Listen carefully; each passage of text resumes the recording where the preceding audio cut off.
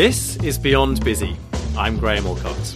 I'm the author of a number of books, including the global bestseller How to Be a Productivity Ninja, and I'm the founder of Think Productive. We work with some of the world's leading companies to help them get stuff done, but more importantly, to help their people to make space for what matters. Beyond Busy is where I explore the often messy truths and contradictory relationships around topics like work-life balance, happiness and success, and explore with interesting people what makes them tick. In short, this is where we ask the bigger questions about work. My guest today is Seth Godin. Seth is the author of iconic bestsellers like Purple Cow, Linchpin, This is Marketing, and Tribes. He's also the founder of Akimbo and the Alt MBA, the host of the Akimbo podcast, and much more. He's spent 30 years as one of the most in-demand authors and speakers on marketing and creativity. In this episode, we talk about his latest book, The Practice, a surprising and multi-layered book on what it means to put brave and interesting work out into the world. And I took away some brilliant lessons around kindness, willpower, and generosity. This is Seth Godin.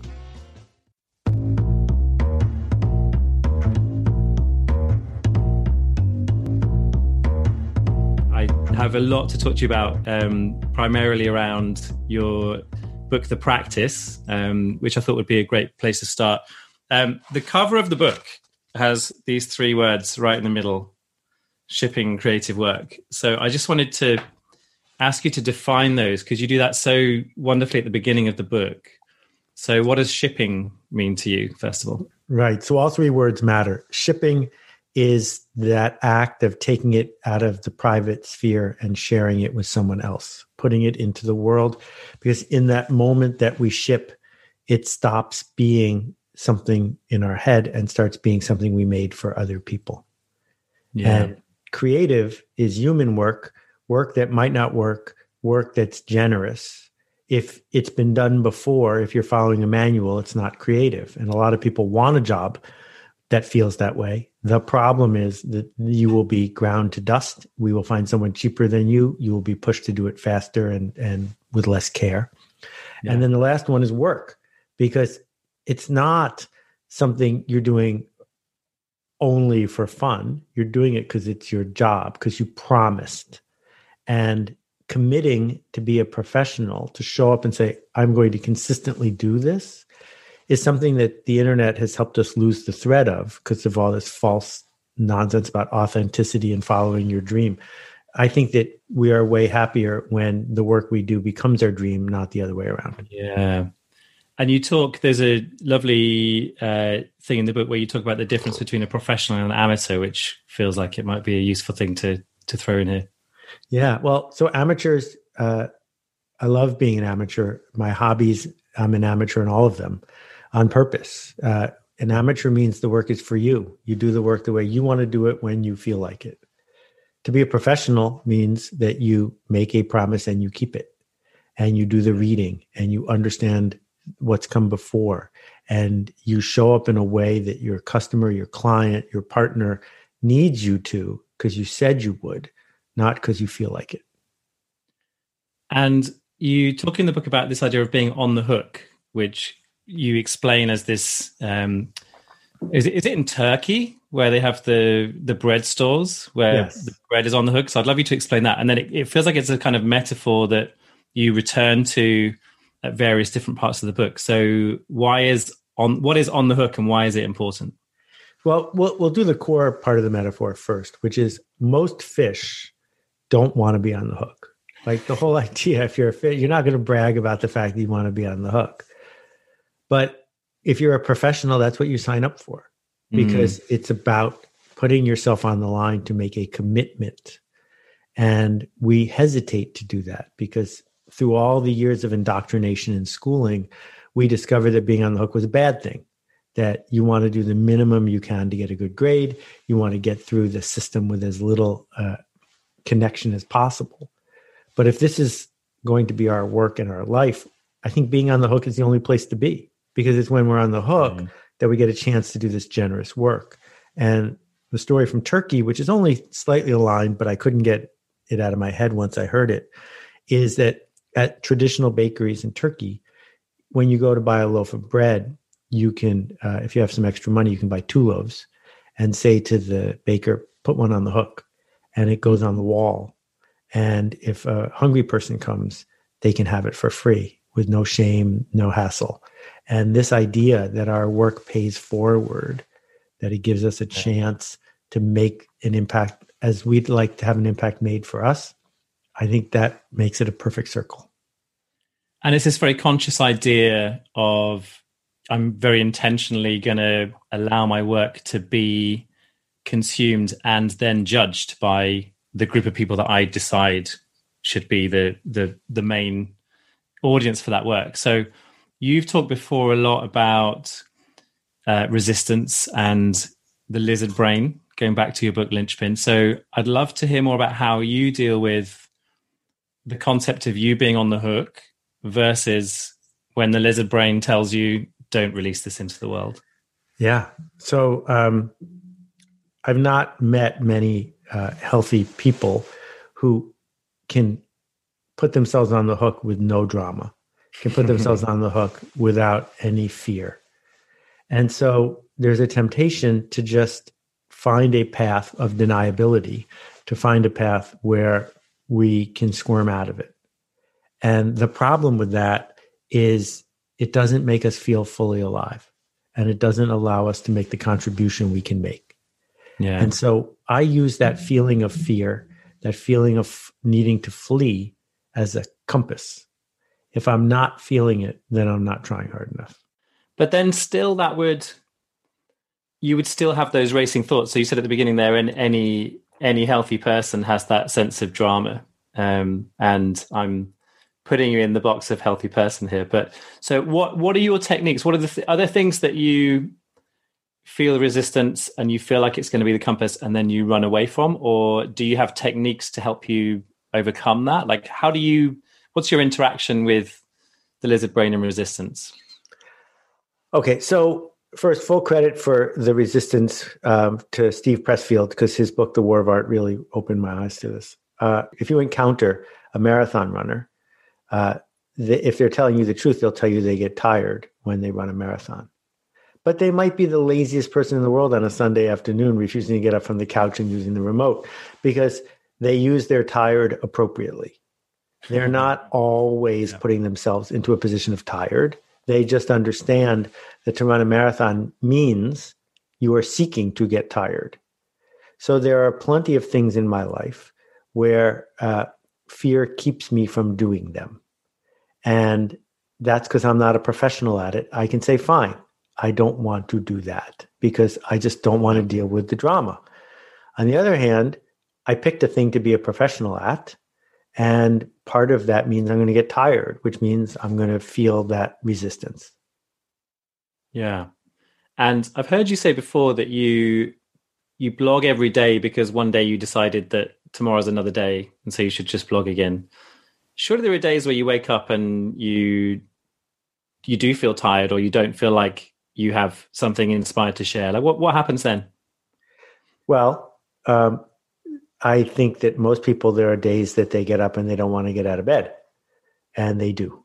And there are days they get up and they don't want to shower, and they do. And there are days they get up and they don't want to go to work, and they do. Yeah. Because it's their job. And somewhere along the way, between 7 a.m. and 10:30 a.m, something shifts, and they produce something of value that day. And that is a practice. Yeah. Having a practice means I don't decide to do something because I feel like it. I feel like it because I decided to do something. And I only decided once about my blog more than 20 years ago. And now I don't have to have a discussion with myself. What a waste of time to discuss every single day, And if you go on a ski vacation for 5 days, you're going to ski every day, even if the weather isn't optimal. If you live at a ski resort, you're going to take tons of days off because, it's not good enough today. I'll just whatever. And if you do that too many times, the whole winter will go by and you won't go skiing once. And so it doesn't take, some of my blog posts take 5 hours to write, but some of them take 5 minutes to write. And having this practice makes me better. And so it's a privilege, and I don't do it out of obligation. I do it because I can. Yeah. And so you talk a lot in the book about this idea of making the choice, stepping forward with a contribution.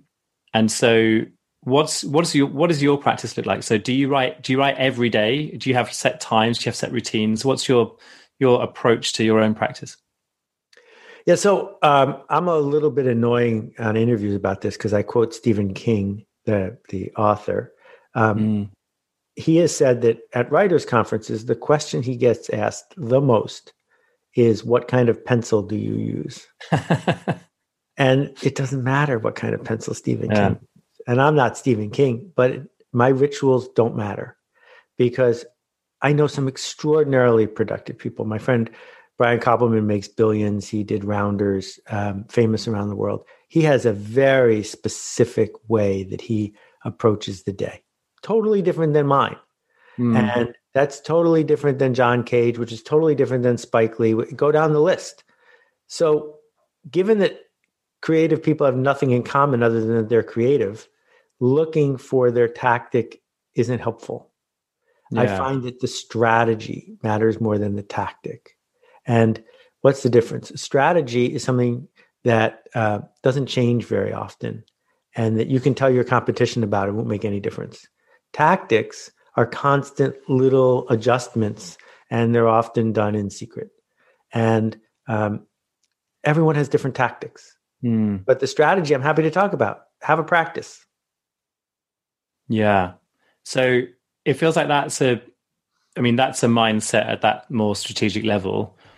Do you find that is it because of that you feel like you're gonna write regularly, so you don't need to have routine, or are there times where you're every day more into a moment that you're not writing anyway, or what?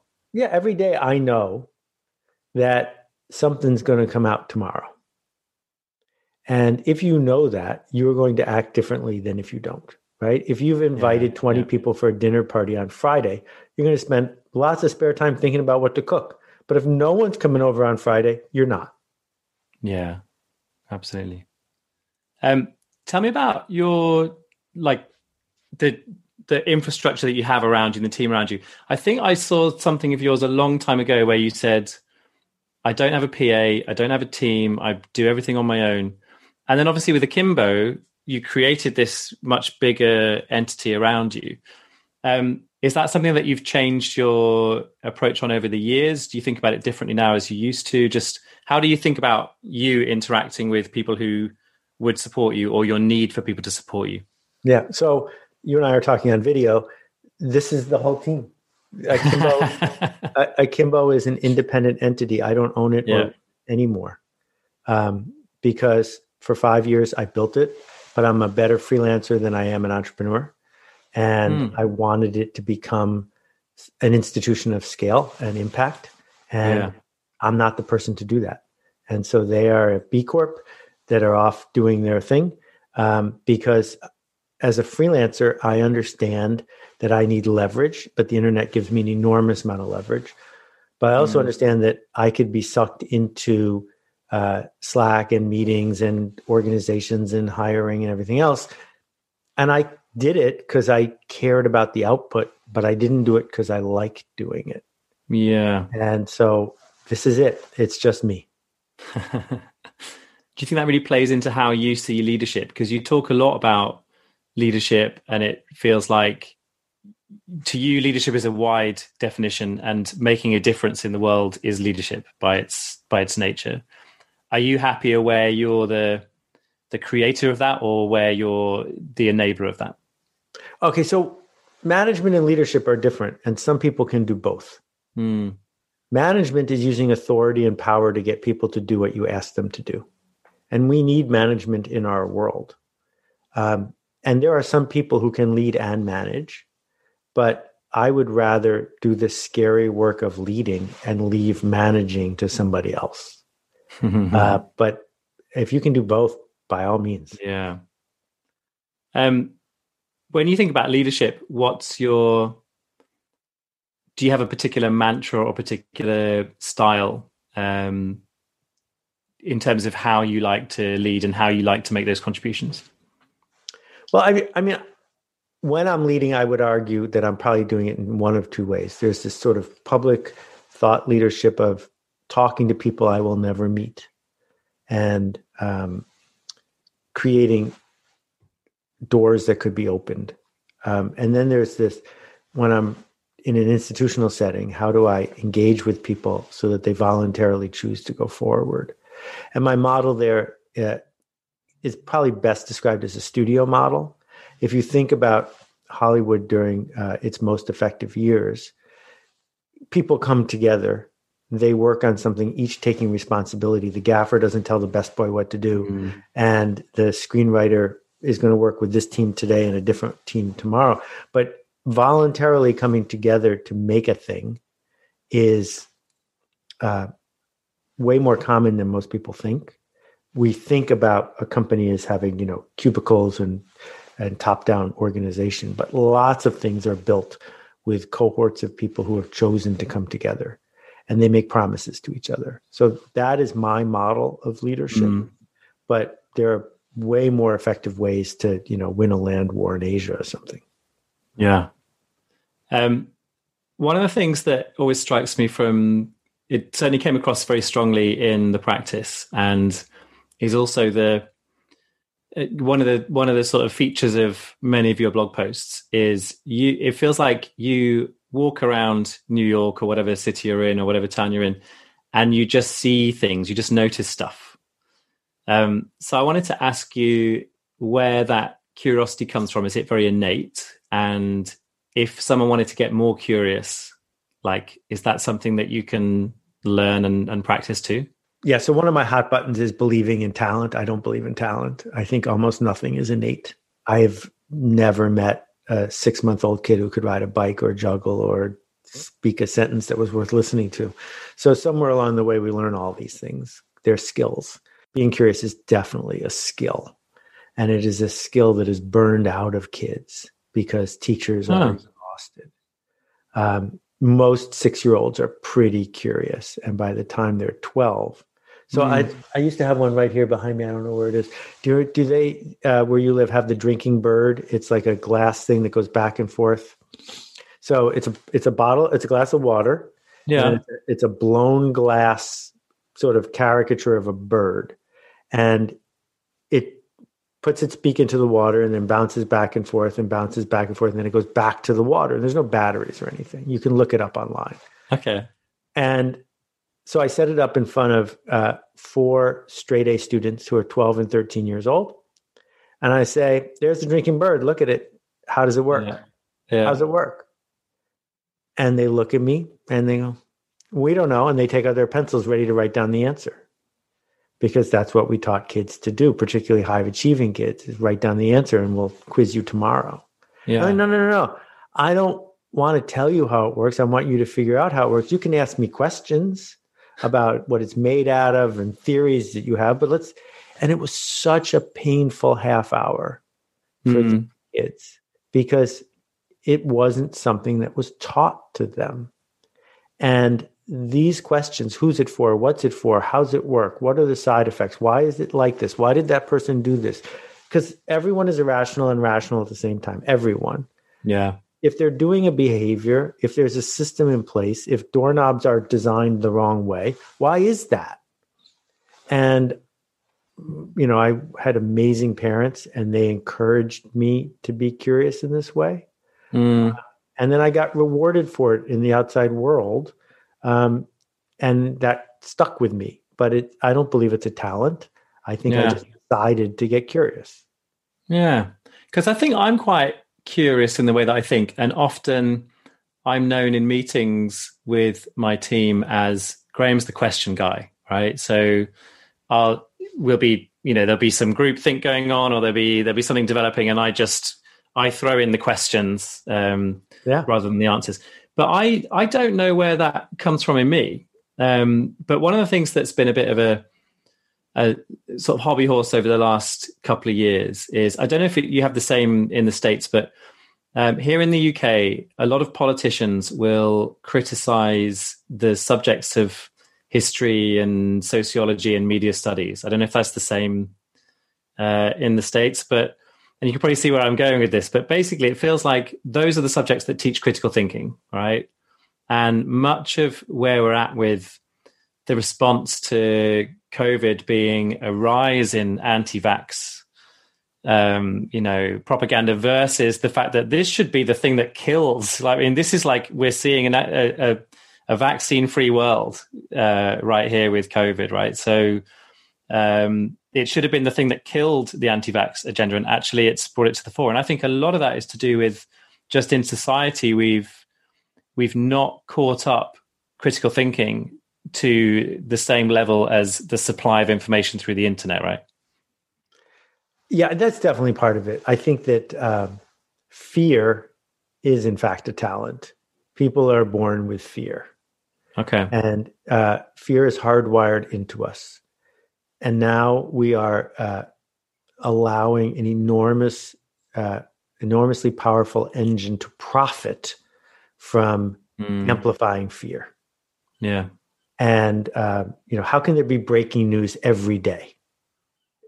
Sooner or later, it stops being breaking news and just starts to be normal. And the idea that people are making a living by pushing everyone to be disconnected, afraid, angry, and competing with each other for who can come up with the most ludicrous stories is clearly amplifying fear for profit. And, anti-vaccine, there's a wonderful book called On Immunity, and it is super level-headed. It is not a diatribe. And if you read the history of the fear of vaccination, it has been around for a very long time, and it's not new. It has nothing to do with autism. And it is understandable because it involves blood, and it involves biology, and it involves public health and epidemiology and statistics, all of which humans are bad at. And so you're correct that schools should teach two things: how to lead and how to solve interesting problems. And what to do about a worldwide pandemic is both. And yet we have taught kids neither in school. Yeah, absolutely. I wanted to just talk to you a bit about kindness. So I'm writing this book. New book, very exciting. Yeah, I'm very excited about it. And at the moment, I'm talking to people about what kindness means to them, and just the role that you see for kindness in business. So I guess the first question, coming back to leadership and to having a practice, what role it feels like you often use very emotive language in the way that you write, in a way that's very noticeable to me because I don't see it so often in other people's books. So maybe let's start with that. Like, is that a really conscious thing? You talk a lot about generosity. There's a whole bunch that I wrote down. You talk a lot about generosity. You talk about ruckus, resistance, contribution, vulnerability, stuff that presumably when you're going into businesses and doing talks, or when people in businesses are reading your books, doesn't actually fit often with the kind of cultures that they're in terms of workplace culture. So was that a really conscious thing to lace your books with that kind of very emotive language? What I found in 30 years of giving 1,000 talks, of interacting with 1 million, 2 million people, is the tactics are all widely available. Everyone has the same playbook. Everyone could see what Howard Schultz was doing with Starbucks. He was happy to tell you. And then he wrote about it in detail. And yet, no one figured out how to catch up. Well, is it because the tactics are the challenge? No. The problem is that if you don't have the emotional commitment to the journey, the tactics don't do you any good. And the easiest thing to do in a business book is to put together a set of tactics that promise a proven solution that doesn't put the reader on the hook. Just do these steps. It will work. It's not about you. And what I found over and over again is you can show up with the right answer, but if someone doesn't say yes, nothing's going to happen. Yeah. And they're not going to say yes until they're willing to put themselves on the hook. And I have 400 stories of places where I could go and explain in detail how this was working and how their competition. No, we're not. We'd rather wait. The most famous one is Western Union turning down Alexander Graham Bell and the phone company because the telegraph was working, the phone was risky. No, we'd rather not be. I don't want to be the person who said yes to this change because the people around me will be stressed. And in our modern day, the problem with all the social media companies having so many people with stock options is everyone is surrounded by people who need the stock price to go up. And so they make short-term decisions because they're not willing to put themselves on the hook emotionally to go to the next thing. So the tactics don't matter as much as changing hearts and minds. So that's what I try to do with my writing. And kindness, I mean, you've thought about this 100 times more than me, but I think that there's two kinds of kindness in business. The first one is the oil that lubricates the gears that keep the system running, which is that most people go to work to feel, to make a living, but also to feel connected and respected and dignity and to be part of something. And if you can make your profit go up in the short run by 1% by being cruel and evil to people in the short run, your profit's not going to go up for long because the gears are just going to crash against each other because most people are not there to make your profit go up. Most people are there because they're telling themselves a story about meaning and worth.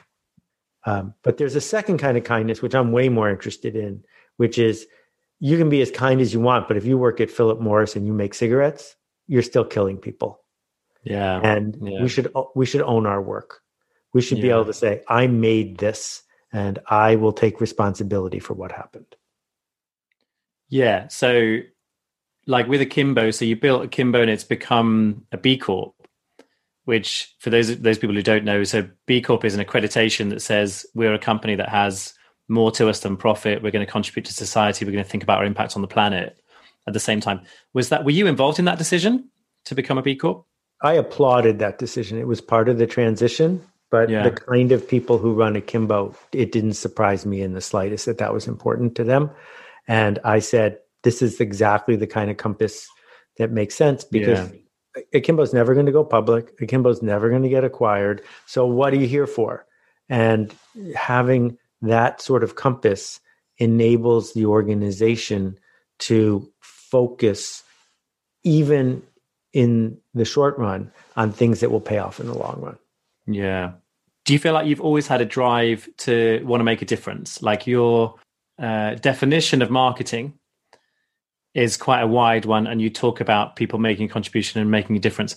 So is that something that you have always felt within you? Has that changed as you've gone through your life? Just curious about where that comes from. So Buffalo, New York, even though it's in New York, is more like the Midwest of the U.S. It's not been to Buffalo, actually. Oh, great. Did you have any bocce pizza while you were there? I'm a big Toronto Blue Jays fan. Okay. And our AAA affiliate is the Buffalo Bisons. So I've actually been to a game at Buffalo just to check it out. Fantastic. So it's a small town. And I won the parent lottery. My dad was the volunteer head of the United Way. And my mom was the first woman on the board of the local art museum. Okay. And we always had a parade of people in our house who needed help, who were looking for community. And I just was taught that this was normal. And I miss my parents every day. And I try to live up to that ideal. Nice. Yeah, it's a lovely inspiration. Let's just think a little bit more about the world and kindness. Do you sense that, like, it feels like kindness has been a theme this year online where people are just really craving that and really craving human connection. Do you feel like that's something that as we go into a more post-COVID future, are we going to see that continue? Do you think we'll see that fall back a little bit? Where do you see the role of kindness in business in the future? I think that Milton Friedman didn't mean to completely disrupt the world when he made up the story that the only purpose of a business is to make a profit for its shareholders. But as there's been a ever widening gap between big companies and little, and between the richest and the non-richest, what people are discovering is that what goes with kindness is dignity. And dignity is essential. That every thriving culture is built on dignity at some level. We can get there in lots of ways, some of which are more painful than others. And I'm hopeful that, we gave a microphone to everybody. And a lot of the pioneers of the internet, me included, thought this was going to be an unalloyed good thing. I've always been afraid of anonymous speech, but it felt to me like allowing people to speak up because I believe that humans have something to say was a good thing. And the problem was the trolls grabbed the microphone early and loudly. And I'm hopeful that now people are going to take a deep breath and say, well, maybe what we ought to be doing is being more intentional about this and creating circles of people that we want to spend time with, not simply be subjected to whatever the algorithm decides we need to. That I don't think it should be a valid business model to make people feel bad. Yeah. Which I guess has been also coming back to what you were saying before about the print press, right? Like the headlines and all of that it's almost like it's like the worst form of marketing, right? Like it's marketing based on fear. It's marketing based on one-upmanship for the last scary headline, making the next one even more scary. Yeah. And the print media, I think, has two natural breaks on it. One is it costs money to print paper. And two is advertisers are paying a lot of attention. Social media is different. We have been persuaded that the algorithm is immutable. It's not. The algorithm, the one that highlights breaking news and tragedy and hate, got that way because they made more money doing it that way. Yeah. And they could turn 3 dials and it wouldn't be that way anymore. And at some point, my hope is that companies that can say, well, we don't have to worry about competition because we're already a monopoly, will just turn the dial and say they are better off, their shareholders are better off, their employees and their users are better off in a society that's based on possibility and dignity, not one that's based on Armageddon. Yeah, absolutely. Let's talk a bit more about productivity. And one of the sections of the practice that I really loved was you talking about saying no and boundaries. And you talk about the idea of inbox zero. And you talk about, I can't remember the exact words that you use, but it's something along the lines of, it's a noble thing to try and get to inbox zero, but it means that you're constantly focusing on the stuff that has just come in and is urgent rather than the stuff that's important. But then you talk in that same little section about it's important to have really strong boundaries and to say no. And sometimes saying no to something is the most generous thing you can do for the work and for everything else. And I was like, yeah, I'm totally with this part. And then you said something like, but if you say no too much, then it becomes a matter of ego. And you start using that as a way to resist the work more. So I'd love to just hear more about your thoughts on that. And I think you're someone who's quite well known for two things. One, being really clear on what you do and don't want to do. And secondly, on answering lots of people's emails. So I'd love to just know how you manage to do all of that. Well, I hope I'm known for something other than that, but it's my bad habit. Oh, lots of other things too. But like those are two things that constantly come up. Whenever I talk to people about you, it's like, oh, I emailed Seth once like 8 years ago and he responded straight away and it was magic. And people are really touched by the fact that you make the time to do that. Well, that's nice. Yeah, it's nothing I recommend to people. Here's the point I'm trying to make is this. We only have a limited number of cycles to make the impact we seek to make in the world. There are lots of paths to do that. But I think we should be intentional about which path we are on.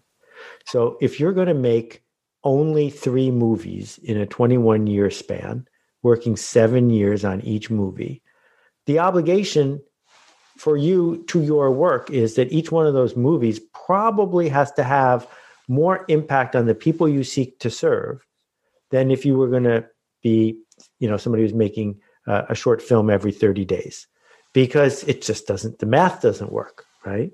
Or 7 Fast and Furious movies in the same time period. Exactly, right? But so at some level, each of us has the chance to contribute something to the whole. And we have to do it in a way where we take care of ourselves so we can contribute anything. But then within that, the question is, how much are you hiding? And how much of it is you conserving your resources so that you can do the work that you're proud of? And what I'm trying to argue in the practice is we have been seduced into hiding. There are people in power who want us to hide. That if we don't adopt a practice, if we just keep reading the breaking news and doing that super short-term cycle thing, nothing but that, we can end the day feeling like we did a lot, but we didn't succeed because there's nothing that adds up to much. And so in my case, I said, in 1996, if a human being cares enough to send me an anonymous, generous note, I'll do my best to write back to them. I'm regretting having to keep that going 185,000 emails later, but I'm glad I did it because it allowed me to connect directly to people who wanted to impact my work and vice versa.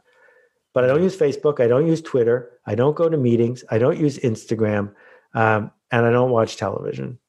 And so I've regained 6 or 7 hours a day that most people have sacrificed.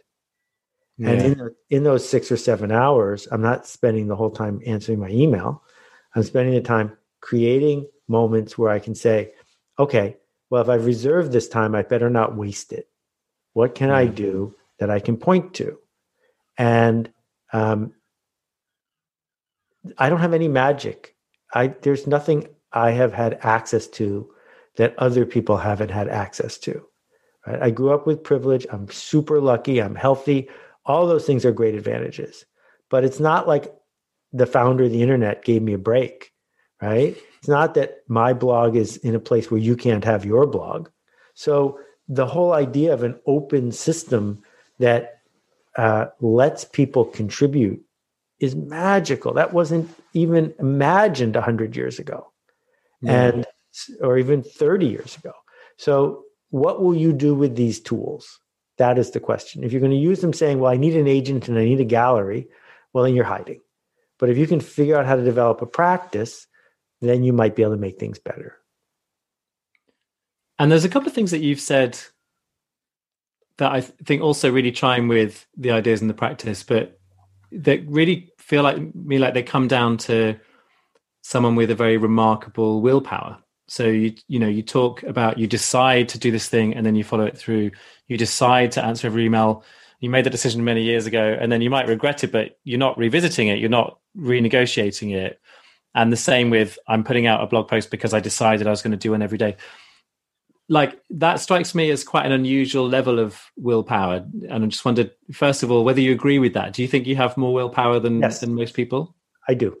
Yeah. And I'm not sure if willpower is a talent or not. Scientists that that was going to be my next question. Yeah. Scientists that I know disagree about this. Yeah. And I do believe that even if you have a talent for it, it's a skill and you can learn it. Yeah.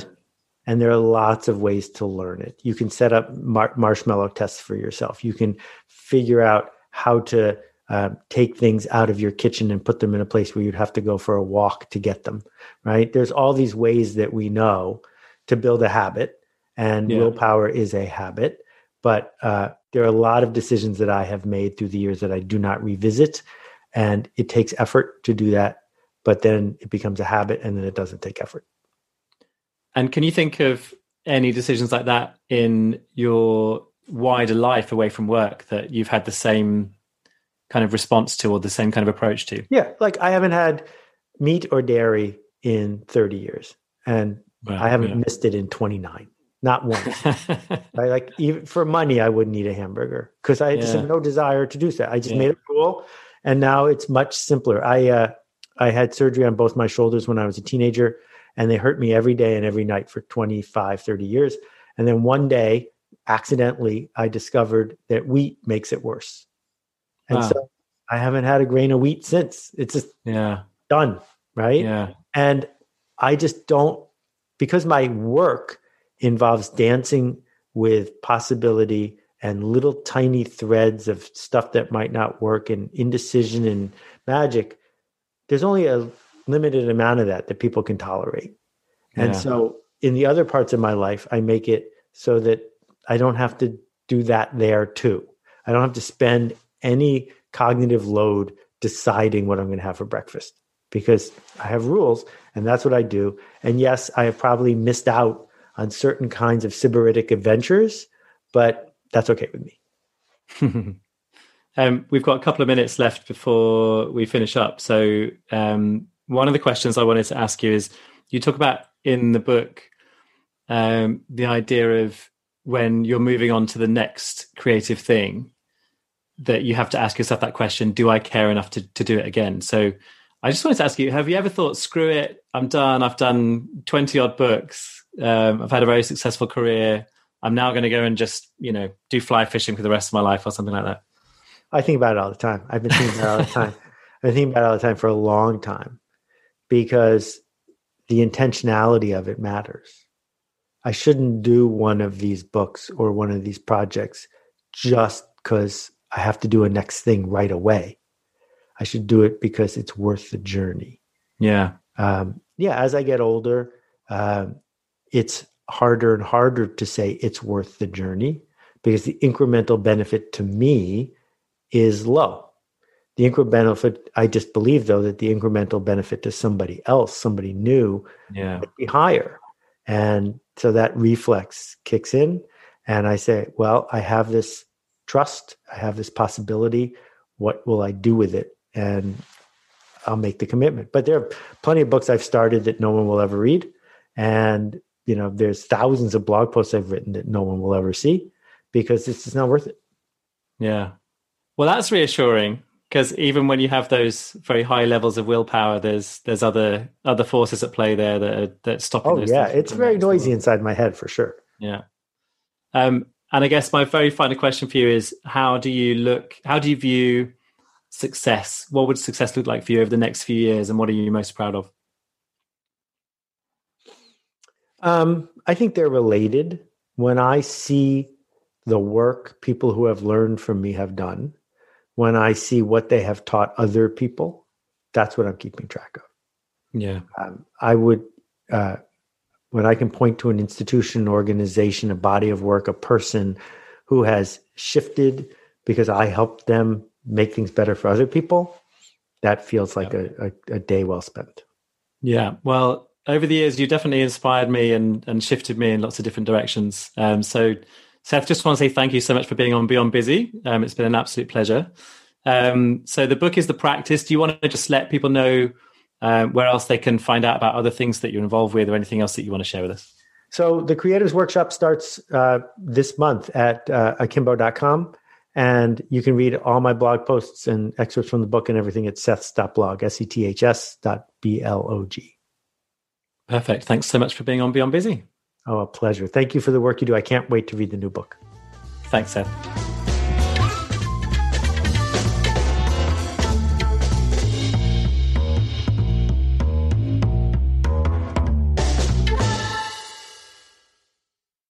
So I hope you enjoyed that one as much as I did. I've been a fan of Seth's work for a long time and had some really nice email interactions with him in the past as well. So just a delight to have Seth on Beyond Busy.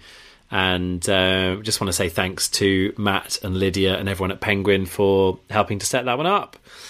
So this kind of marks, you might have noticed in the intro, it was a slightly more scripted intro than usual. And the reason for that is that we have moved the podcast into not just being an audio podcast, which it will continue to be, but also being a video one as well. So we're now available on YouTube.